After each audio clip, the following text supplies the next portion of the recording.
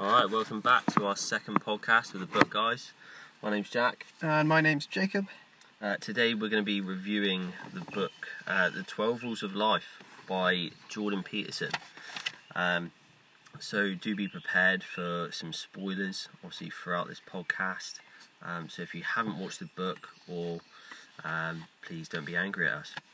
So I said watch the book. Just read the book. God, I'm such an idiot. Do you want to do it again? No, we'll leave it in there, it's funny. Fine, yeah. Cool. 12 Rules for Life, an Antidote to Chaos. Jordan P. Peterson is a clinical psychologist from Canada. He's written other books before this one, but he became famous off the back of this one.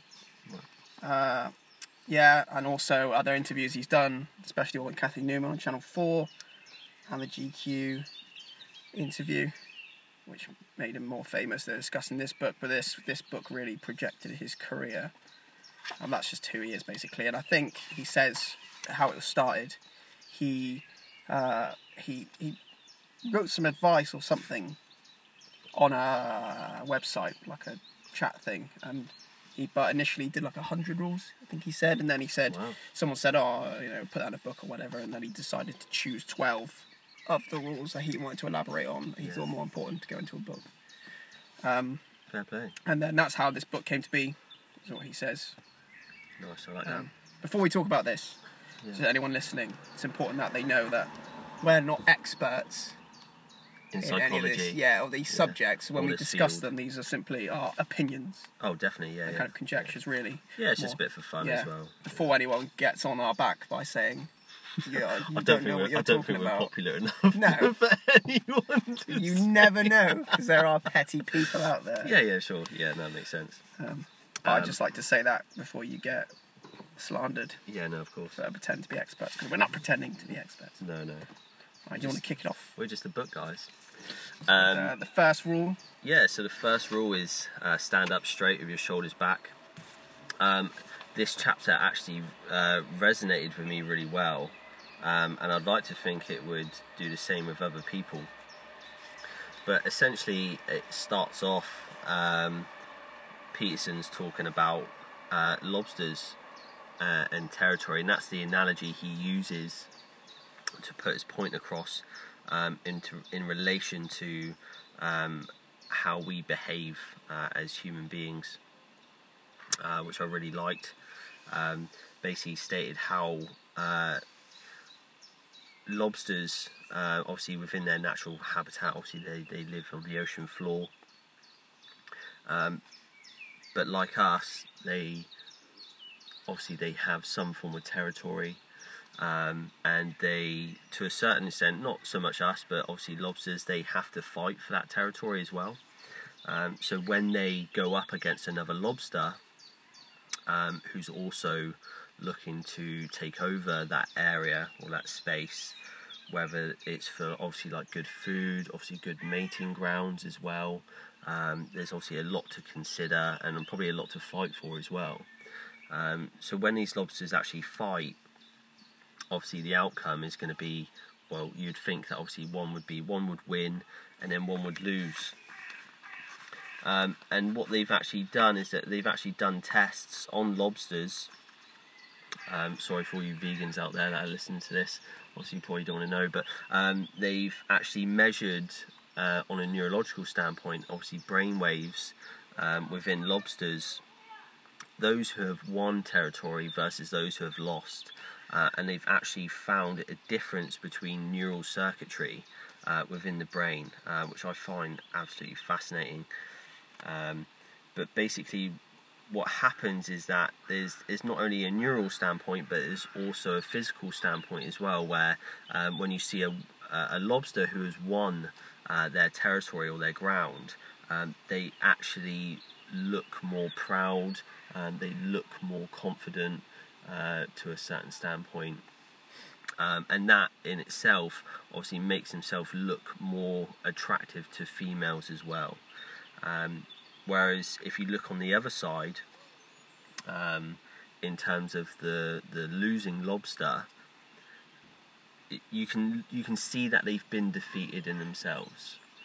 because you can see it in their posture, the way they move, basically the way they hold themselves. And you can see this a lot in people as well. I mean, naturally, you don't have to be trained in this, but you know, your senses, you know, you can see when someone's down and out. You know, they're a little bit beaten. You know, they might have come out of a bad relationship. They might have had a fight. You know, they might have lost a loved one. You can kind of tell that through, obviously, facial expression, how they hold themselves, through their posture as well. And again, on the other side, you can tell when someone's happy. You can tell when there's something that's possibly joyful that's happened in their life, again, by the way that they've held themselves. So essentially that's going over the first chapter of Peterson's book. He does also go into detail about birds as well, and how in particular wrens, and how they obtain territory as well. Essentially it's along the same sort of thing. So I won't have to go into that too much. But yeah, that's the first one. Yeah, he talks about lobsters, and the reason why is because he uses the example, I think, because he says lobsters have been on this planet for 250 million years. It's a quarter of a billion years, yeah. He says that, and before the dinosaurs even. And lobsters live in a hierarchy. That's how they... Right, like, so do humans. Yeah, definitely. So when we talk about hierarchy and how it's wrong and things like that, what he's saying is it's not something created by humans. No. It's existed on this planet, you know... From the beginning. Basically, and all animals do it. All animals do have hierarchies. It's the way it works. Yeah, true. You know, the same lobsters work the same way as us, in terms of the top male will have the best things. You know, access to food and territory and things like that, and the best females and the females are the same. All males. They want the top males. All males. Yeah, but want the top lobster for those things, and that's how we work. And it's kind of explaining that hierarchy is in our DNA and our biology. Yeah, definitely. And then why he explains further is because how to survive the hierarchy, what you're doing, because you can sit here and blame it and curse it and hate it, of course, or you can survive it. And how the lobsters survive it is when they have fights, depending on how they act, is how it's going to go for them and where they're going to fit themselves into this hierarchy. Sure. So the reason why he's kind of saying act like a lobster, you know, be tough, as in, you know, his head up, chin up, shoulders back, you know, back straight. Don't act defeated, because people will prey on you if they think you're weak. Your body language will suggest, like you were saying, you'll suggest you're weak and defeated, and you will inevitably go down the hierarchy, and things will be more difficult for you. So that's kind of the message in this chapter, I think, and I think that's important to know for people to understand why he uses lobsters as an example, is because we live in a hierarchy and you have to survive it, because life is tough. Yeah, true. You know, I think being throughout that hierarchy as well, it's just about being humble, you know, and not be arrogant through it, and try and you know, obtain power over other people in your life. Do you know what I mean? Just don't act defeated. I think that's the... Yeah, oh, definitely. And I definitely agree with that. I 100% agree with being tough. Well, you know, stand up, shoulders back, chest out. Yeah, it makes a difference. It is, because like, we as men, you see it happen all the time, don't you? The weak one. Especially with sports, you know, playing football a lot. Yeah. I've noticed that, you know, that I remember you will pick on... psychologically the weak one. Oh, definitely, yeah. You'll pick them out, won't you? So, I remember a lot when I used to coach basketball back in college. There was this one lad, and every time, like, he missed a shot, you'd see his head go down, and his shoulders would cave in, and you just saw the drop on his face. Like, he looked so let down by that, and he'd done it so much. That obviously, like, his scores just went down per game, and I actually had to bring him to one side, and I was just like, "Do you know what you're doing after each shot?" He's like, "No," and he didn't actually recognise it in himself. Yeah. So that can, you know, come across as even more negative. Like, you know, there's some people that see themselves doing it, but there's some that just don't recognise it at all. So I actually had to bring to one side, and I was just like, what you're actually doing is that when you've taken a shot, and if you've missed, you just close up, you slow down, you're making sloppy decisions, stuff like that. So it's having an impact on your game. So I had to say to him, I was like, look, if you miss a shot, you have to stay tall, you know, and you just have to shake it off and just carry on. 'Cause two things could happen from that. Either one, they're going to foul you more because you're going to miss the free throws. They know that. You're going to be, and also you're not ready for the next rebound. What if the ball comes back? Yeah, exactly. You need to, and if you're ready to miss and not be afraid of that, get the rebound. Put it back in. I said to him, if I'm noticing it, other players are going to notice it, and they're going to put even more pressure on you because they know you're going to fall under that pressure. Yeah. I really like Rule 1. Yeah, I agree with Rule 1 as well. Probably my favourite. Okay, let's move on to Rule 2. Treat yourself like someone you are responsible for helping. And basically, he starts off and he kind of talks about, gives an example of that people will actually look after they're more likely to give their pets their medication than they are themselves. So it's mad. Yeah, like doctors will give people medication and they're less likely to follow it than a vet would give their pet. Yeah. That person's pet medication, they're more likely to... And what he's saying is that's crazy, isn't it? And I think the message behind it is look after yourself first because you are important as well. Oh, completely, yeah. Because if you're too busy looking after everyone else, that can end up in self-hate. And you're not taking responsibility for yourself. And that can be detrimental to society as well and people around you. Because if you're not looking after yourself and no one else is... And I understand what he's written and why he's written it. And I agree with it as well. Yeah. It's kind of, we don't look after ourselves, do we? No, not at all. We don't see ourselves as important. No. And then we end up resentful to the world because we haven't taken responsibility for ourselves. I've had that chat with people before. It's like, I think before you can go out and properly look after other people, whether it's your family, friends, any sort of loved ones, I think it's important that you learn how to look after yourself first, so then that you're ready. If anything happens, you're ready to then carry on looking after yourself, but also look after your loved ones as well, if need be. And I think that's really important to keep in mind, because if you can't look after yourself, how are you supposed to look after other people? Yeah. If you're not healthy, if you're not fit, if you're not eating the right foods, if you're falling ill all the time, if you're overstressed, overworked, then how are you going to be able to do anything else? Yeah. You'll be used to no one if you're down and out and good for nothing, basically. It's like this thing, on the airplane, isn't it, with the oxygen. They always say to you, put your mask on before you put it on your child. Yeah, definitely. Because that's great. If you're trying to put it on them, you're losing oxygen. Yeah. They can't put it on themselves. No. You're both dead. Yeah, exactly. Yeah. So it's kind both of screwed, aren't you? The reason why is your child needs you. Yeah. To be the adult. So it's like, get your oxygen on first. Yeah, and you might think, I don't want to be selfish, but you're not being selfish. You're actually thinking of them more. Yeah, definitely. And I think that's the same principle with life, and I look at that with my daughter and stuff, and I think I have to look after myself, make sure I'm doing things right. Yeah, so you can look before after I tell your daughter. her. Yeah, definitely. I've seen it a lot in, in a clinical standpoint, like from, doing like injury rehab and that. People will go to clinicians, doctors, physios, chiropractors, etc., and they want the answer. They want that clinician to fix them. Yeah. Wherein, actual fact, they can help towards, the fixing or the healing process. But what the individual needs to understand is that outside of that clinic room or that centre that they go to, the clinician has no control over what they do in their life now. Yeah. So if it's someone rehabilitating from alcohol, alcohol addiction,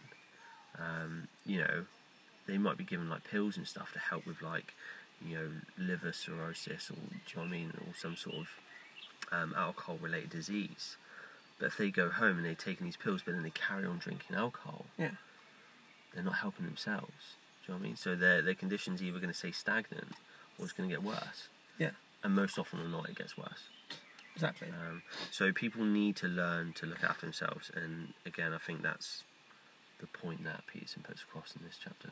Yeah, it's important. Yeah, definitely. Yeah. It's not selfish. Rule 3.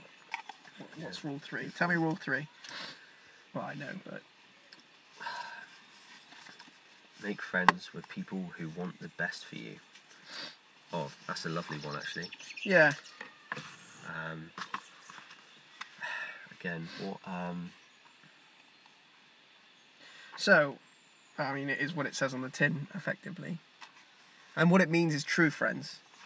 Not friends who are willing to lie to you to make you feel better, or friends who, because it does happen between people where they envy their friend's success and they kind of want them to fail. I think it can happen. I think it's actually quite hard to distinguish what a kind of friend like that really is in the sense of, you know, what is wanting the best for someone. Yeah, how definitely. do they put that across and represent? Yeah. As I've got older, I've understood that, where, you know, I just don't begrudge anyone's success. Yeah. I think that's the most important thing, because I haven't got it. I think that's something that can get everyone, isn't it? When because they envy their success. Yeah, definitely. Yeah. They become jealous. Yeah, but what you should realistically do is be happy for that individual. Yeah. For the work that they've put in. Yeah. You know, to get to the position that they're in, and if they're happy and they're content in that position, then you know you should be, you should be happy for them as well. Mm. You know? And I think that comes across as like, I think you learn this a lot more as you get older as well. Mm. And it's not necessarily true for everyone, but like having like a small friendship circle. Yeah. And actually being able to, you know, keep in contact or hang around with people who do want the best for you. You know. Yeah. I think that's really important. I know in the chapter, Peterson talks about that he had a friend called Chris, who also had a cousin as well, and he talks about Chris and says how intelligent he is, you know, how inventive he is as well. Had a promising future. Yeah, he's a natural engineer. It seemed like he had a good upbringing. He had sisters as well. But also he said how Chris had been left unattended to in some important way. Despite all of his intelligence and curiosity, he seemed angry, resentful, and without hope, which is quite a shame as well. And supposedly this all manifested in itself back in 1972 in a blue Ford pickup truck. And basically said, I think he was using the truck as an analogy, how it was all dented, basically from the inside out. There was obviously damage to the external body. And he said how Chris's truck was the exoskeleton of a nihilist. Do you know what a nihilist is? Yeah, a nihilist is someone who thinks there's nothing. Basically, they have nothing. Nothing's worth fighting for. Nothing good in the world. Right. Someone nihilistic is just so pessimistic that they just think everything's crap. There's nothing. Yeah. Well, I see. That's a bit of a shame, really. You know, like the word nil means zero. Okay, yeah. Oh, okay, cool. I like that. Yeah, so he's nihilistic, and he does refer to how his parents were great, but his father neglected some part of him that actually did him some damage, in the sense of I get the impression that when he says make friends with people who want the best for you, he doesn't just mean people who don't resent your success or celebrate it, but people who are willing to challenge you when you're not doing or not being the best you, or doing something good. Yeah. And I think that's really important as well as friends. Yeah. In our friendship circle. Yeah, yeah. We do end up challenging each other, because we call each other out and say that's shit, man, don't do that. Yeah, oh yeah, definitely. And that's the kind of friend I think he's talking about in this, you know. Yeah, yeah. No, I think that is important. So, but yeah, I like that. Let's move on to rule 4. Yeah, if you're happy to. Yeah, that's Compare yourself to who you were yesterday, not who someone else is today. Again, sensible, makes sense, important. Yeah. We're all guilty of doing that, aren't we? Oh Comparing yeah, ourselves to definitely. other people. Yeah. I mean, you look at social media today. Like I do follow a lot of I guess you could say like fitness enthusiasts. And some of them are absolutely like shredded to the bone, like all year round, or they're pretty big, or they're strong, etc. And you do end up comparing yourself to that person. I think naturally, people do it. It might not even be that. It might be a woman. A woman might be in the same position. They want a body like someone they see on Instagram or Facebook or whatever. But what you have to realise as well is that obviously they've put a lot of work into that. Yeah. They've taken time, and the effort to get to where they are. Regardless of whether they've taken any form of like performance enhancing drugs and stuff. That's a whole different kettle of fish. So everyone obviously goes that. But the key is, you don't know what they've done to get there. All you're doing is looking at them and going, they're better than me, but why are they? You don't know. No, they exactly. could have just every day been in that gym lifting weights. Yeah. What are you doing? Yeah. What were you doing today? What have you done today and what were you doing yesterday? Are you actually improving on yourself? I think it's because this whole book relates to taking responsibility for yourself. Definitely. Yeah. And I think with this rule is, stop looking at everyone else, because just focus on yourself. What are you doing to improve yourself? Yeah. Rather than getting pissed off at everyone else doing better than you, because it's part of an unfair system where they're more favoured and they get more luck. It's not. When they say, girls who, because women do, let's be honest, obsess over image and weight and stuff, and they'll go, they do. She can eat whatever she wants and she stays slim. And they don't. And I say, to them, well, how do you know? Yeah. Maybe they're out running every day. Yeah. Maybe they eat a bit of chocolate every now and then, but maybe they eat 5 pieces of fruit that day. Yeah. And you're always snacking on crisps and biscuits and chocolate bars, and you're saying, "No, I like some fucking there." Yeah. And get your shoes on and go out running. Yeah. Go for a walk. Yeah. It's something that jump on a bike. Frustrates the life out of me, and I get angry at people because we're all complicit in sitting there and whining and saying it's unfair. Yeah. Because naturally you do, but yeah. I feel like, I really took to this rule where I thought, I only focus on myself, what I'm doing. Sure. Am I getting to the goal I want to be? Because you're not going to get there if you're just watching everyone else. Oh no, definitely not. No. I mean, I think it's important that you can learn from those other people. Yeah. Take a bit of their knowledge and apply it to yourself. I think that would be the better outcome. Obviously, try it out, see what works. It's sometimes it's trial and error. Yeah. Sometimes it's trial and success. Sometimes you can't do things in the first go, and that's all right. You just look at different ways to get to where you want to be, but find out what works for you. Sure. Yeah, man. Rule number 5. I really like this rule, and it's something I'm going to hold on to, and it's something I do actually abide by quite biblically. Yeah. In the sense of, do you apply this because it relates to me. It's Yeah. Rule 5. Do not let your children do anything that makes you dislike them. And I read this soon after I had my daughter. Nice. And it's so important, and he talks about how important it is to discipline children. Not in the sense of they need it because they need it. It's if you're doing them a disservice if you don't discipline them. Oh, Because definitely. If you fail to discipline your child and let them do what they want, because the thing about children is, and we were children, is they don't understand the world when they come into it. It's up to us to teach them. Yeah. Oh, definitely. Yeah, to show them the world. Yeah. Because everyone's a product of their environment. Yeah. And make sure you discipline them as a favour to them, because it will help them grow up to be people that people like. Yeah, definitely. Don't let them be. Because he talks about, I remember this chapter, he talks about how to teach your children, or make sure you teach your children how to share. Mm-hmm. Because children who share with other children are more likely to be accepted within an environment.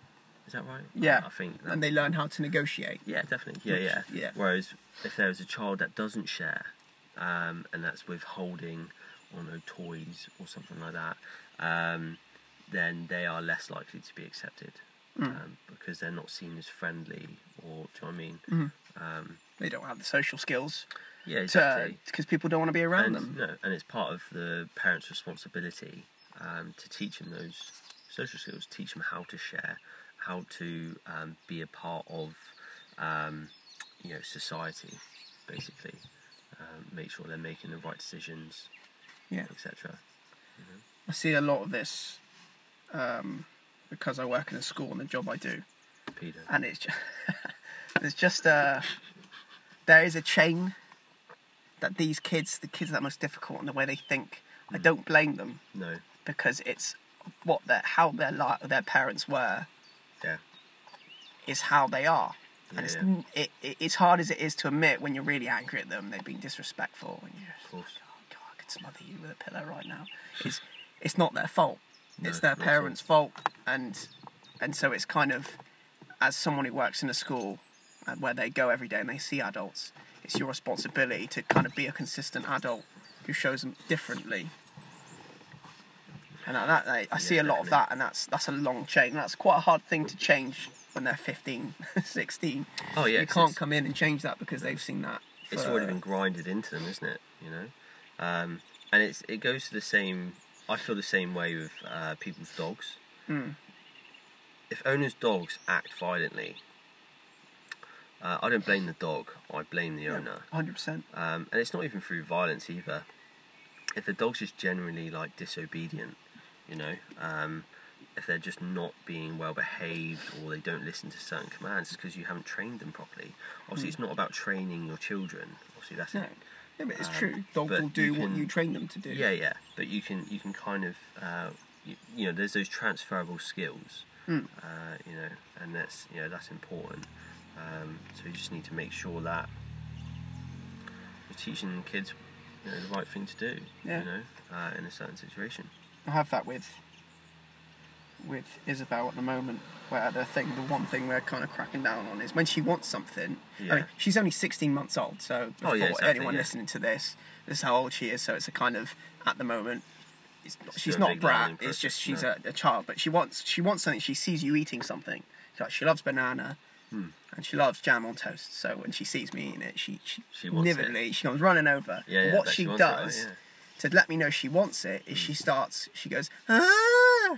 I'm reaching for it, but she starts kind of screaming, and then that screaming turns into a cry. She starts crying and having a paddy.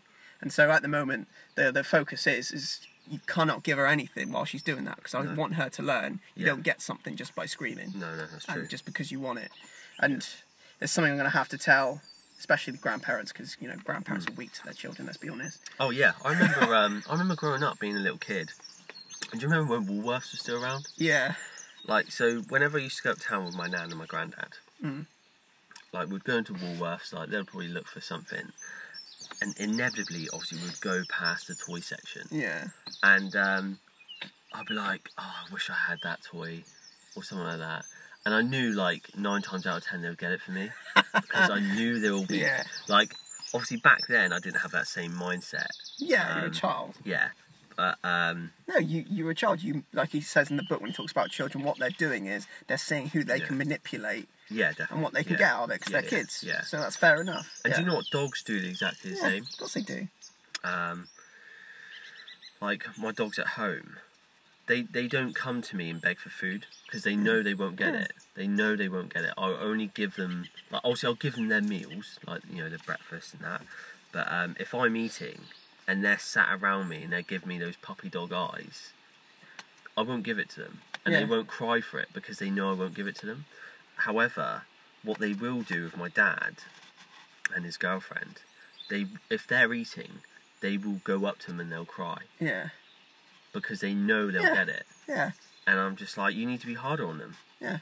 And then they get annoyed because they're crying. Yeah. And I'm like, well, it's because you're giving in. Again, it's a case of exercising kind of manipulation and almost dominance, isn't it? Oh, completely. Like he talks about children. little boys who are kind of nasty, their parents don't challenge them on it, or their mother especially, and they become like this because they're asserting their dominance, which isn't healthy for a child. You know, No, kids should be kids and parents should be parents. Yeah, definitely. You know, Yeah, and it's the same with dogs. Is, you know, like that Caesar Milan guy, isn't it, where he goes in all the time and he's like the dog whisperer. Oh, yeah. Right, But 90% of the time he goes in, it's to do with, he'll say, you know, the dog thinks they're the dominant one. yeah. You know, You whereas can't let them- you're the human, you're the dominant one. You Yeah. give them food, and it's all about, he changes their mindset. He makes the owner have to learn to be the dominant one. Because that's what my uncle does with his dogs. He's really good. He gets them really disciplined. Because he when he got his old dog, who he had for 17 years, he was a mutt. They said, oh, he's really bad, and you know, he's going to take a lot of training. And my uncle's like, I'll have him in a month. Really? Behaving, and he does. Because what my uncle does is whenever the dog acts out of line, Yeah. he gives the dog a smack. You know, he doesn't abuse him. He smacks him on the bum, Yeah. or he'll drag them off. You know, and they learn.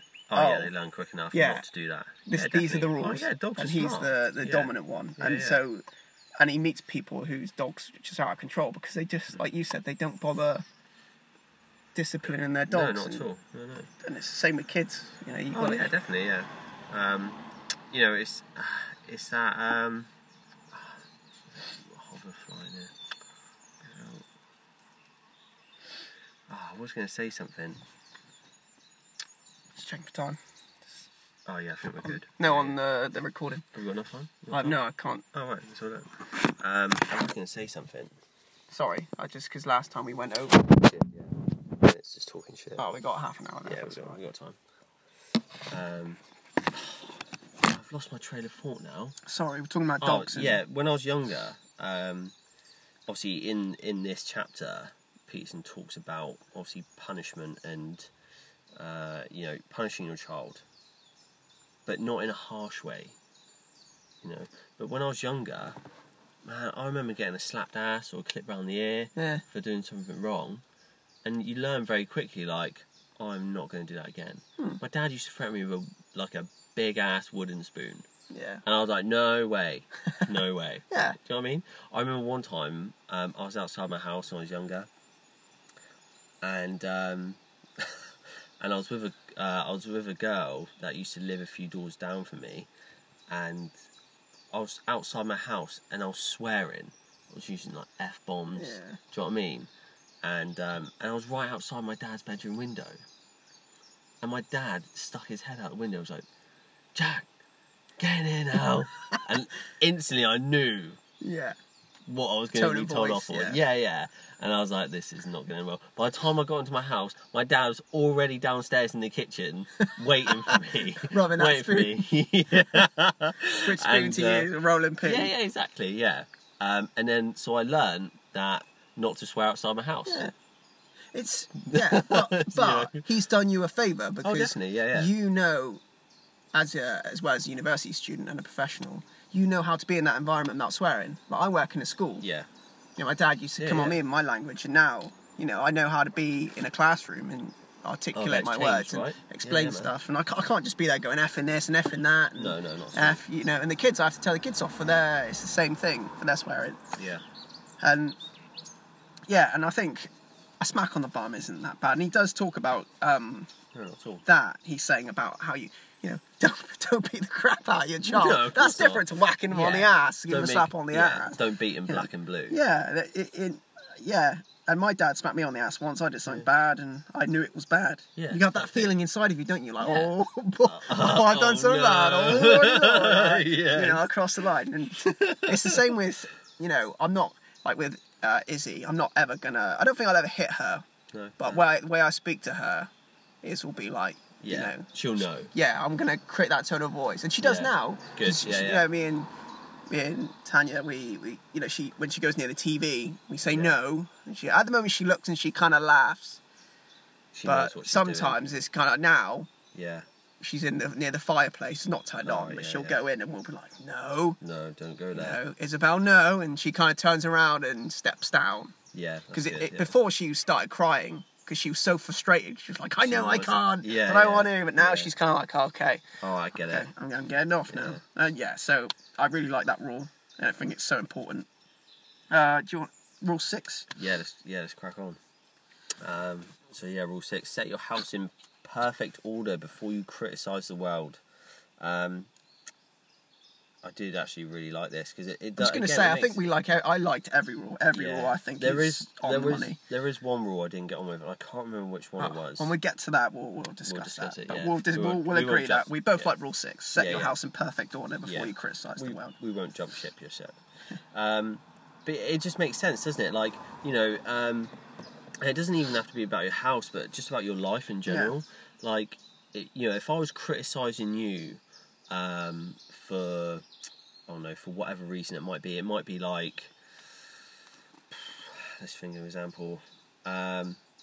You're overweight, you're not, but you're overweight and you consistently complain about it and you're not willing to do anything, but then I'm in the exact same boat, but I'm trying to give you advice. I'm like, don't complain about it, you're fat, do something about it. But then I'm in that exact same position. Do you know what I mean? I think that's where you're trying to get at. Yeah, 100%.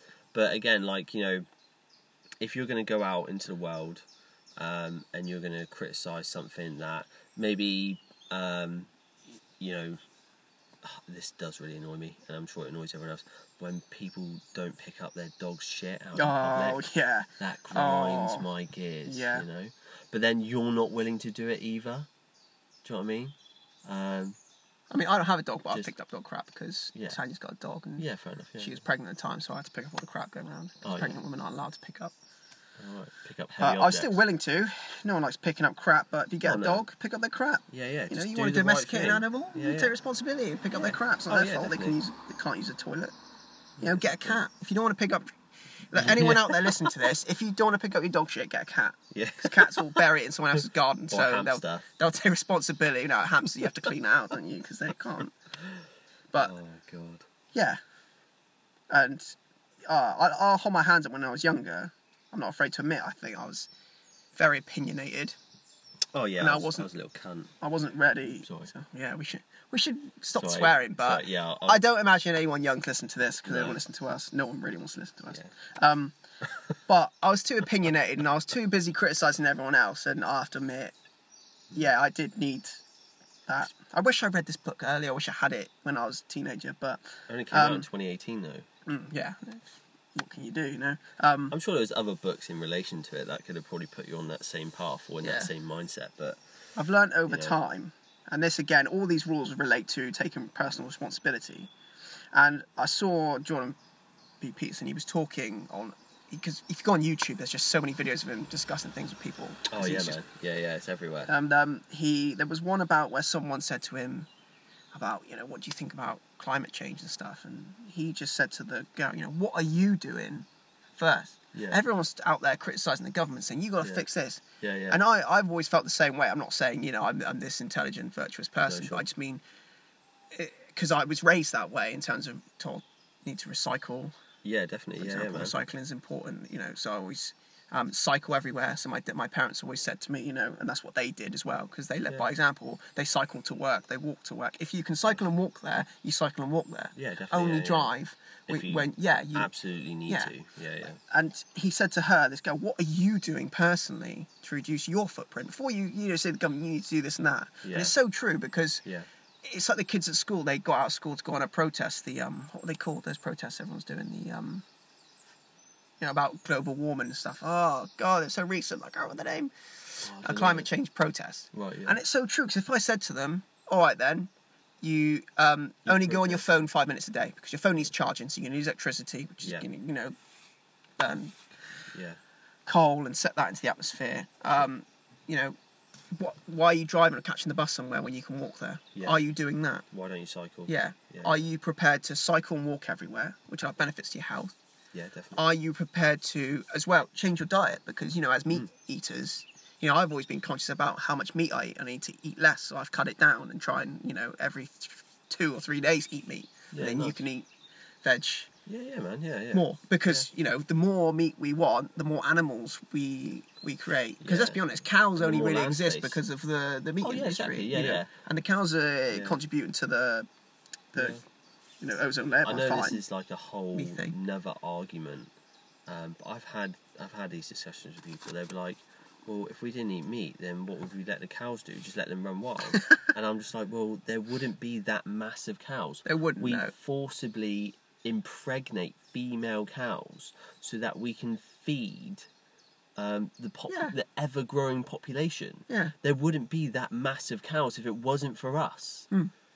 But again, that's a whole nother argument. I remember I wound you up once because I was joking and I said, we'd have chickens running everywhere because they lay eggs every day. I love saying that. No, it's true. It's just there are so many animals Yeah. because we make them. We encourage them to exactly. because for our personal gain, we want eggs. Yeah. So we have to, We want beef burgers. battery hens We want and chicken. hens. Yeah, exactly. We Yeah, want it's- bacon. So I try and avoid meat. It's hard because I live with my girlfriend and her parents, so I can't really go on a vegetarian diet.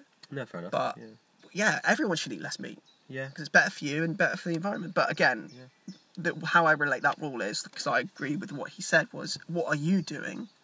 Personally, Yeah. to make a change, why are you so focused on what other people are doing? Why don't you first do something about it? Recycle, eat less meat, etc. All those things that you can do. And then go to other people and educate them. Yeah. Don't just point blame. That's what people need to start learning to do. But yeah. So we agree with that one. Yeah. Let's move on to rule 7. Okay. Rule 7. Pursue what is meaningful, not what is expedient. Okay. Again, I this isn't my favourite one, but I like it. I get it. Yeah. I think it's important. It's quite hard for people to understand, I think. This is one where he talks a lot about Adam and Eve. Is this Yeah. the start of Adam and Eve, I believe? That rhymed. He talks about He- before as well, like Cain and Abel, and Yeah, that's it, yeah. And personally, I'll just get this out of the way just while I can, but like, it's not a chapter that truthfully I resonated with, solely because I just don't know enough about religion, and it's not really. This might sound quite ignorant of me, but it's not an area that I'm looking to educate myself in, and I think that's why I didn't get on with that chapter. In all honesty, I don't know if he wants you to become religious. I oh don't no, think not he's at all. saying No, that, no, yeah. I didn't get that. No. Yeah. Oh no. Yeah, no, I believe that. It's taking the moral of the story from it is what's yes. important. Yeah, 'Cause definitely. don't I know- forget, the Bible's been around for God knows how long, Yeah. and so people live their lives on it. And the true. society we have Yeah. today, a big portion of it, because of the Western world, is comes from the Bible. So it's important that we base our stories on it, basically, and that's Yeah, why it's definitely. important that we. That's why I think he uses it because it's reflective. Oh yeah, he's using it as an analogy. Yeah. Oh yeah, I get that. Yeah, definitely. Yeah. But if you don't like religious stuff, then yeah, fair enough. You're not gonna. Yeah. But I guess pursue what is meaningful, not expedient, being easy and quick, basically. Definitely. Expedient. Yeah, And I But people want the easy route, don't they? yeah, they do. Yeah. All They the want it. time. They want it now. Not tomorrow. Not 5 minutes ago. They want it right now. Do you know what I mean? I see that a lot with, it's quite a big fad at the moment with learning languages and stuff. Yeah. And just how companies get them is by saying, after this app you'll be speaking so and so in, like, you're speaking French in Like 20 minutes. in 3 weeks. Right. Yeah. And people so But surely on that's. But surely, if you had to get to that level, you'd literally be having to study that language all day, every day for 3 weeks. but they say that, but they know you're going to interpret it that way. But what they mean is, Yeah. after, let's say they say you'll be speaking French in 3 weeks. Yeah. The thing is one, It's- that's 3 weeks of it's an- total study Yeah, time. It's an accumulation which, of 3 weeks Yeah. over like a 6 month period or yeah. something. So as an example. putting the hours in, Yeah. 24 hours in a day, Yeah. and also speaking, as in not speaking fluently, perfectly to mastery. You're not going to be in Paris, bloody just Chatting up with Salut, ladies. ça va, je suis très bien. Yeah. You're not going to be just whacking out conversations in 3 weeks. No, of You're course, just yeah. going to be able to say, The basics. bonjour, je m'appelle, blah, blah, blah. Yeah. It's so vague, and that's because that's the mindset of everyone. It's the same with the fitness industry. It's Oh yeah. rife. Definitely. Oh yeah. People are with- like, "Oh, get 6-pack abs in Yeah. a week." I'm like, well, that's not going to happen if you're like 40% body fat. Yeah, it's just the fitness industry rife with it, and I see it with languages because, you know, when I was teaching English in Spain, for example, Yeah. the way they view it is they're in it for the long haul. Oh, completely. Yeah. And their attitude to it is right. Yeah. You know, they focus on every detail and stuff, too much sometimes, because they know I need to know this amount of stuff, a lot of stuff, before I'm going to be, and that they're honest about it. That's like, good. Yeah. And they all speak, well, a lot of the people I met, they speak really good English. And they're so, like, oh, my English is not good. They'll come up to you in perfect English go, oh, sorry, my English is really bad. It's like, I just understood. yeah, What it's clearly not. I think, again, it goes back to that point where people don't really believe in their skill. Yeah. Do you know what I mean? Or the knowledge that they've obtained. And I think to a certain extent. He relates to that in the sense of having an aim and a goal. Yeah, definitely. Is so important for our lives. Yeah. Like when you work with, I don't know, do you have an example of when you as a personal trainer, how you set someone, you know, do you sit down with them and say, what's your aim? Oh, and yeah, do you structure it? Yeah, so we have like a consultation. So, you know, I'll say to these people, like, look, what's your goal? And it might be to lose like 5 kilos. And I'm like, right, okay. And then that way what I do is I give them what they need to do and what they need to eat in order to get there. But then I also give them like a realistic goal in order to lose that weight over time.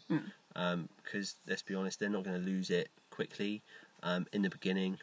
Do you tell them that? Do you say that? I'm going to be honest with you. Oh, yeah, I'm brutally honest. Yeah, and do you find that they come to you looking for expediency?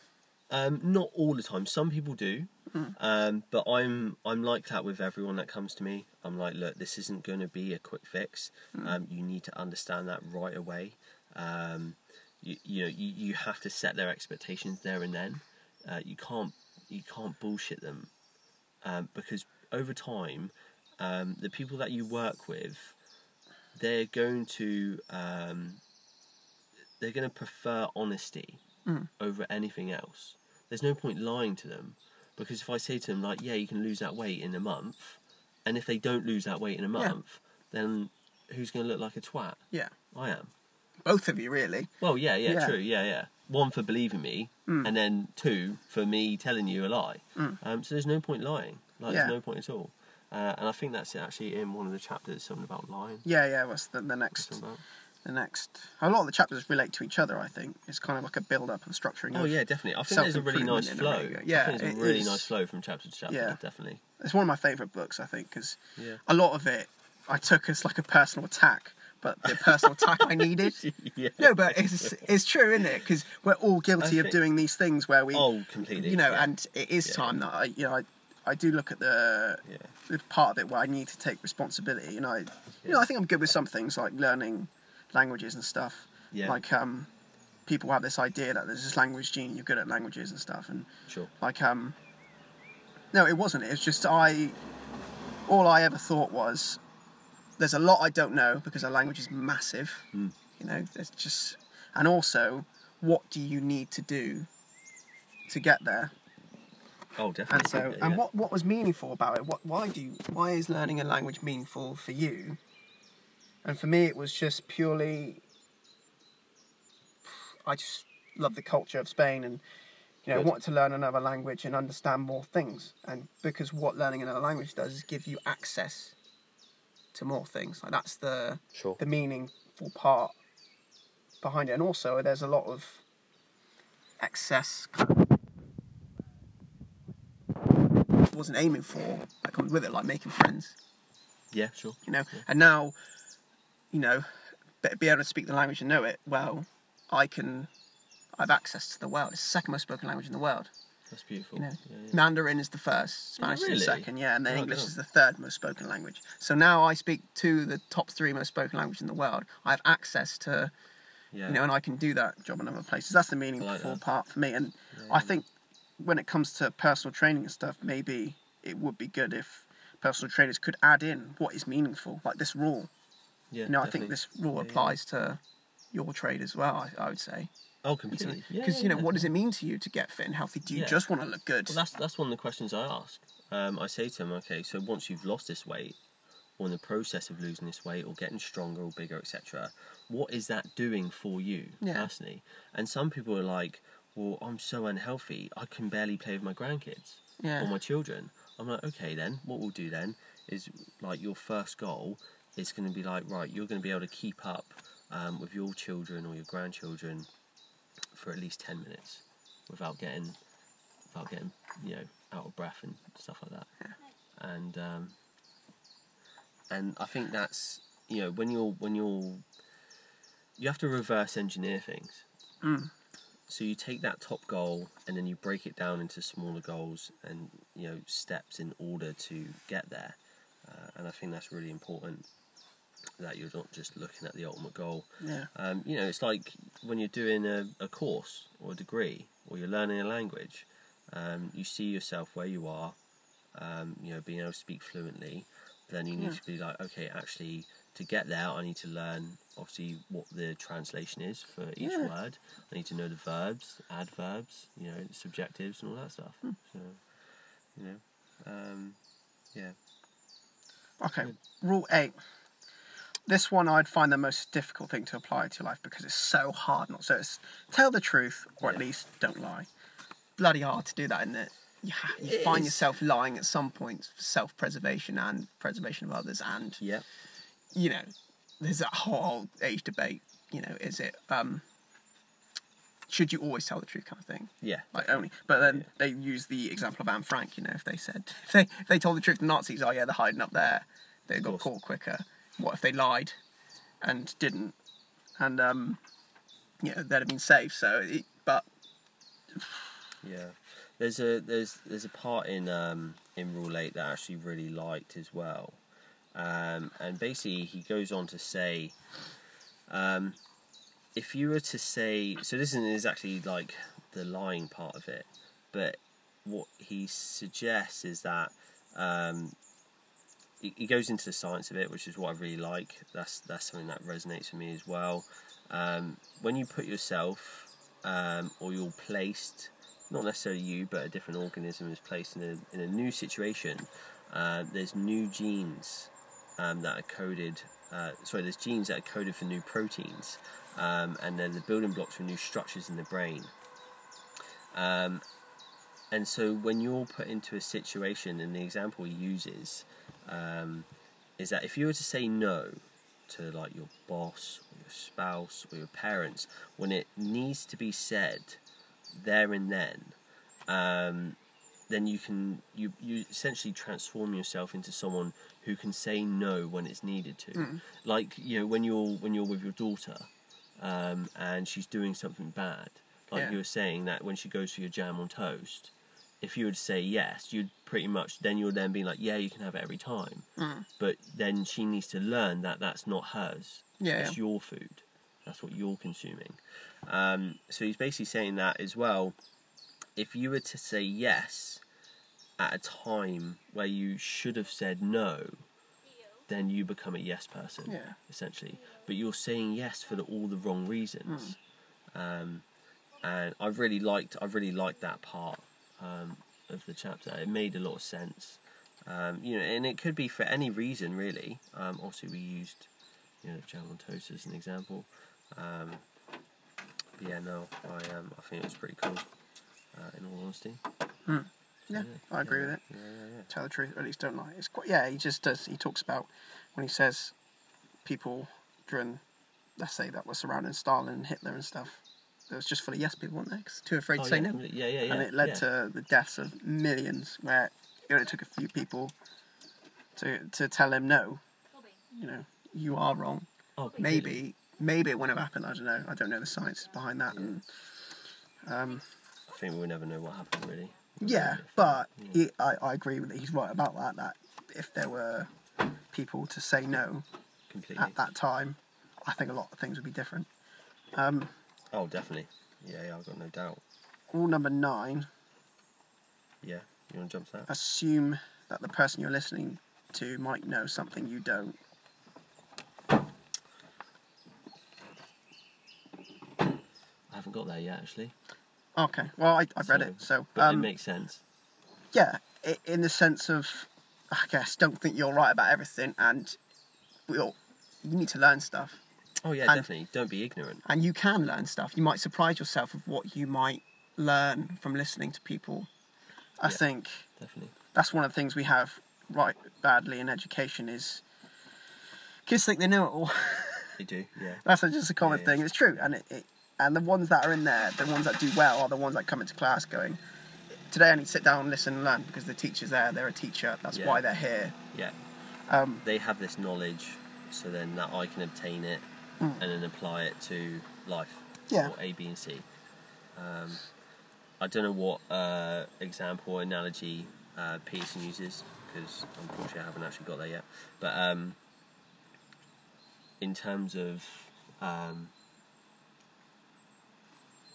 obviously assuming that the person... Oh, we got time.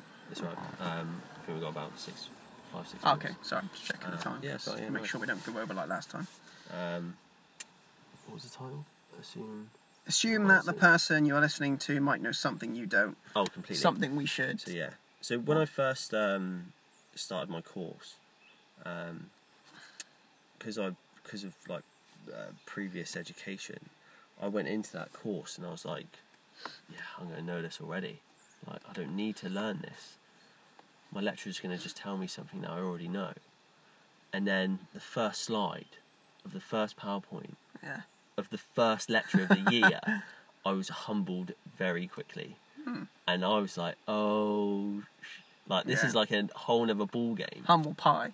Yeah. A nice slice of humble pie, yeah.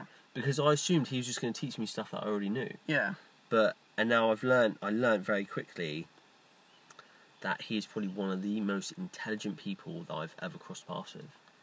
And that he knows so much, and he knows it in such good detail as well. Incredible. But yeah, so I like that.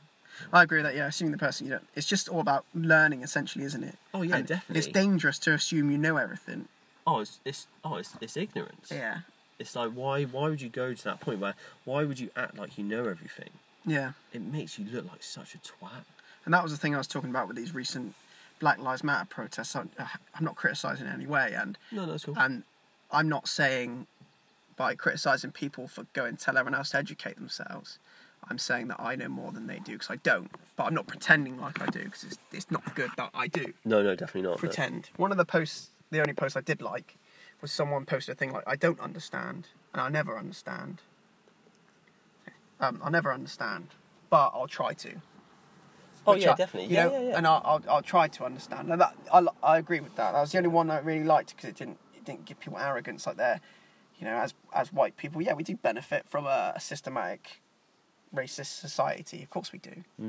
But I'm not pretending that I don't acknowledge that. It's just it's hard for me to take responsibility for it when I didn't create it. Oh, well, definitely. Yeah. And but you're choosing not to be ignorant of it. I think that's the main thing. Sorry, that's a stupid fly on me. That's right. Okay, rule number 10, be precise in your speech. So we'll speed this up because we're running out of time. Or we can just do a little bit extra on the next one, maybe. Do you want to start another one? Or like a part 2? We can do a part 2 if you want. Yeah. Do you want to give that a go? Yeah. Alright, cool. That's end of part 1.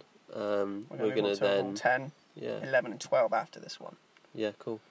Nice one. I'll see you guys in part 2. Alright guys, welcome back to part 2 of Jordan Peterson 12 Rules for Life. We are coming back to rule 10. Yeah. Be precise in your speech. Be precise in your speech. So, what he talks about in this chapter basically is more along the lines of articulate yourself well, but say what you want to say. Don't beat around the bush. Basically, yeah, because it's dangerous to someone. Like you talks about couples and together, and it's kind of like if you don't say in the moment what makes you angry at that time, things just build up, and then when you have a big argument, you argue about a lot of things, too many problems that you can't really argue about because you're just raising up the past and stuff. And I agree with that. Me and my partner, we do that a lot, I think, and now we're starting to more in the moment say it at the time. That's good. So we can get rid of it. Like earlier this morning, she kind of had a pop at me because the baby ran into the kitchen and stuff while she's making cups of tea, and it kind of got on her nerves, and she said, "You're supposed to be watching her," and I said, "Shut up." And then she's like, "Don't tell me shut up." And then afterwards I went back and I thought, she needs to know why I reacted that way, and I said, "Look, I told you to shut up because I'm sick and tired of you constantly nagging me for things like that when she's, you know, she's a toddler, she runs around, she's going to burst, and she honestly, she's a nightmare to keep on top of, because you know, she'll take something out of the bin and run off, so you're putting that back in the bin, and while you're doing that, she's climbing up on the table, you know. So I, you know, I want her to understand, so I said, now instead of not saying anything, I decided to tell you got to say why my girlfriend, I think it's important that in the moment, what made us angry, why we didn't like it, and we can move on. And I think he says be precise in your speech, and he tells a story, a kid's story, about how you know, there's a little boy, his house, and there's a dragon at the end of his bed, and the boy tells his mum there's a dragon under my bed or whatever, and mum says no there's not, and over time he keeps telling his mum there's a dragon, mum says no there's not, stuff. Eventually the dragon gets bigger and bigger and bigger, until it's bigger than the house, and it's kind of wearing the house, and it flies off somewhere, and his dad comes home and says, "Where's my house?" Dragon flew off from the house. So and it turns out the moral of the story is the boy says to the mum, well, maybe it grew so big because it wanted attention. And what he's saying is, like, if you don't say what you mean and what you feel at a certain time in your life, it will build up and get worse and become a problem if you let it. Yeah, definitely. Yeah. However, if you're honest in the moment and you say exactly what's on your mind and what you're trying to get at, without, what people do is and especially with political ideologies and stuff, they'll kind of slide it in without saying it, and then all of a sudden you're thinking, oh my god. And actually this whole time it's been there. Yeah, it's been there. And I think what he's saying is, in the moment, say what the problem is and address it before you let it get out of hand. Yeah, definitely, man. Yeah. No, I can sit with that. Have you got any examples in your life where maybe that's happened?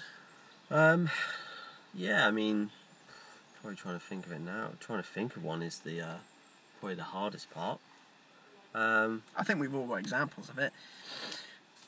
I mean, I think it's important for me and my job as well. It's something that I've not been good with, because, you know, working with these kids, I need to, at the time, explain to them what they've done wrong. Sometimes maybe I haven't precisely.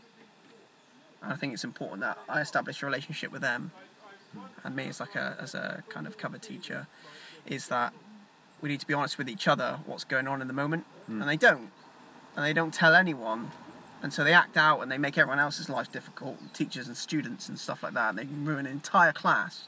Yeah, man. Because they've got stuff going on at home and they don't want to say it. Yeah. And they've been encouraged to say it and go in and say, look, my mum's done this and my dad's done that. Because it happens a lot, unfortunately.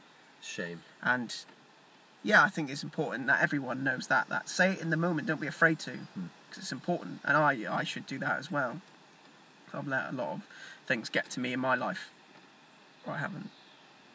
And I think, especially when it comes to teaching, it's such an important rule to follow. Especially when you're teaching like English as a foreign language as well. Because you have to make them understand our language as well, not just your point. Definitely. Yeah, man. Let's move on to rule 11. Do not bother children when they are skateboarding. And what it means is, expand.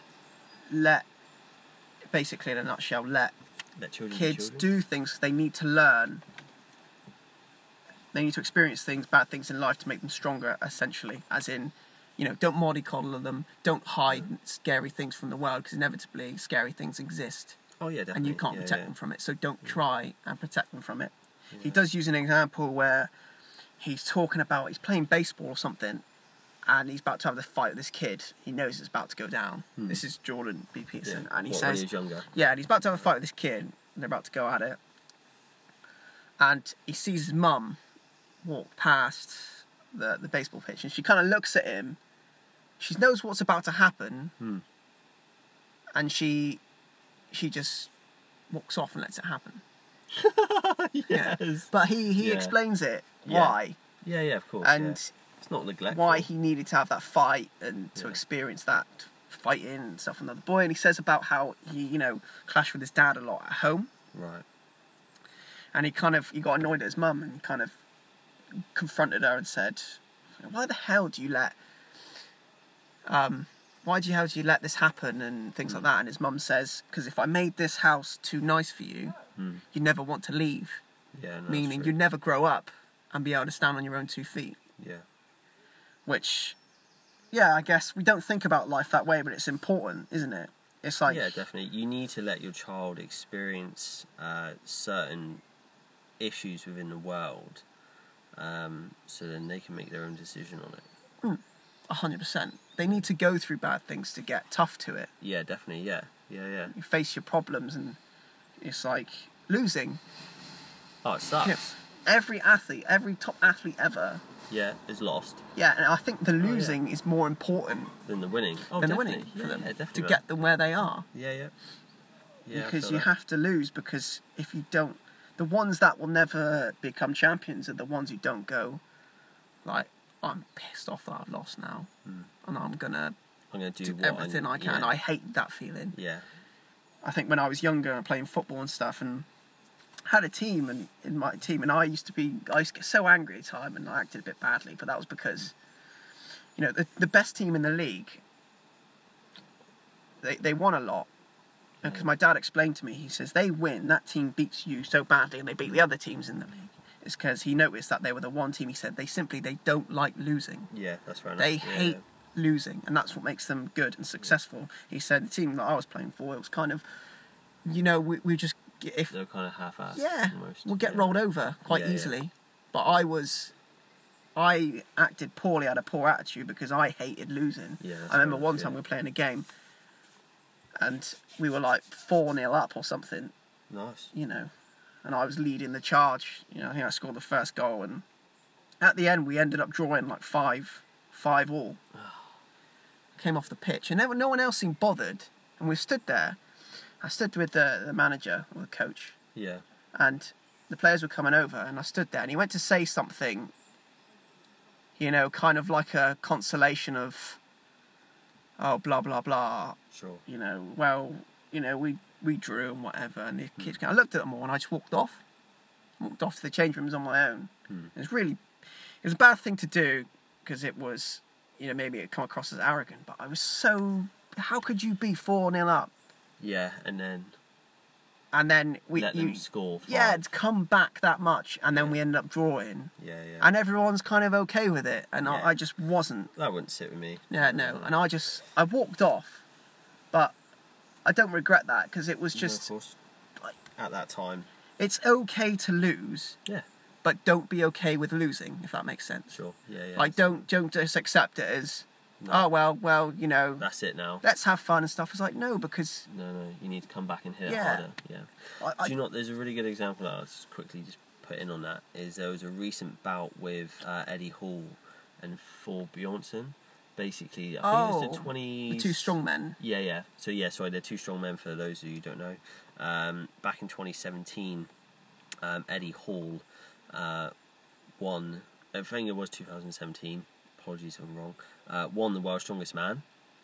But Thor Bjornsson, the guy who's in the mountain in the Game of Thrones, isn't it? Yeah. Thor Bjornsson was competing, and he actually lost to Eddie Hall on points.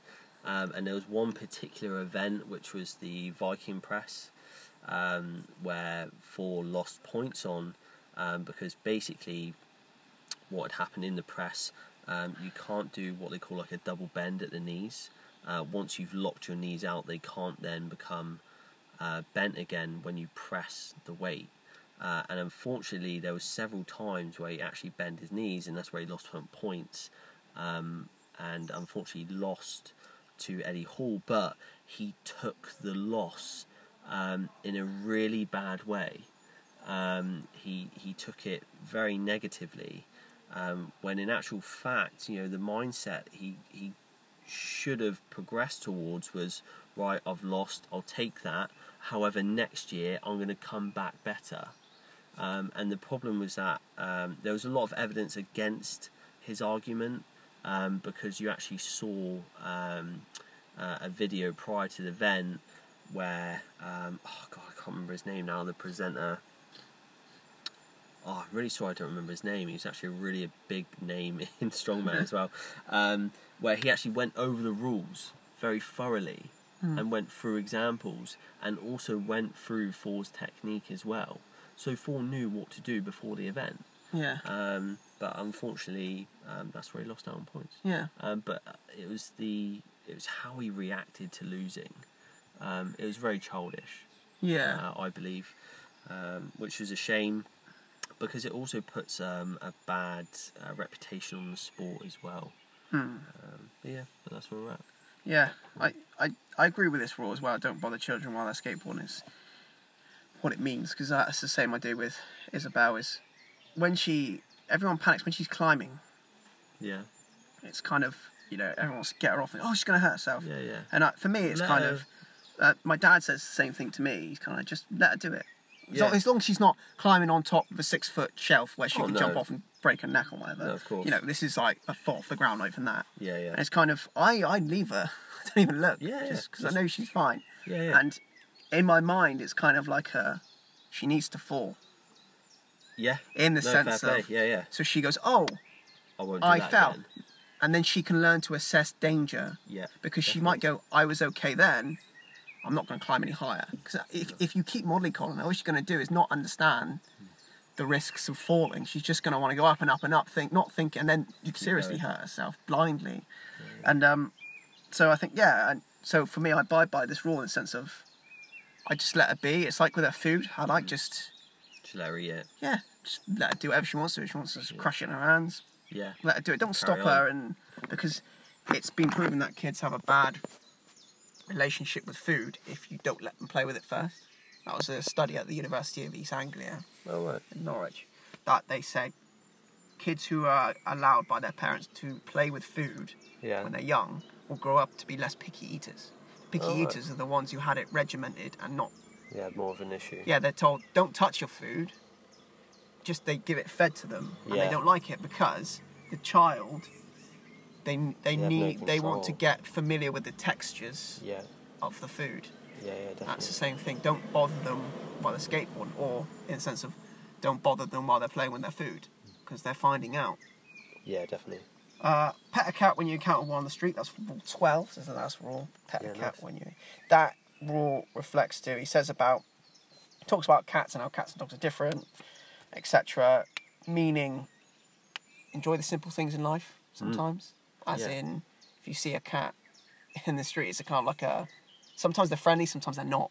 Yeah, true. Yeah. But don't be afraid to just go for it and enjoy the finer things. Yeah. And... Stop and look at scenery. If the opportunity comes smell across, the flowers. do it. Yeah. Because we get, like, he says in this book, he reiterates, life is suffering. It is. Life is tough. Yeah, definitely. First, we need to look at it. It is tough. We go through a lot of crap. So enjoy the little things when you can. Definitely. Yeah. While it's there, there's no point stressing out about everything else, because you're going to go through crap no matter what you do. Yeah. See a cat, pet it. Sometimes cats are really friendly. Sometimes they'll scratch you. Sometimes they'll brush up against you and purr. Yeah. Yeah. I like that. Yeah. So that was the book we discussed. Nice one. I like that. Yeah. Hopefully somebody listens to it and wants to go out and read the book. Yeah, hopefully. Yeah. All right. That's the book guys signing out with our second podcast. Yeah. Have fun.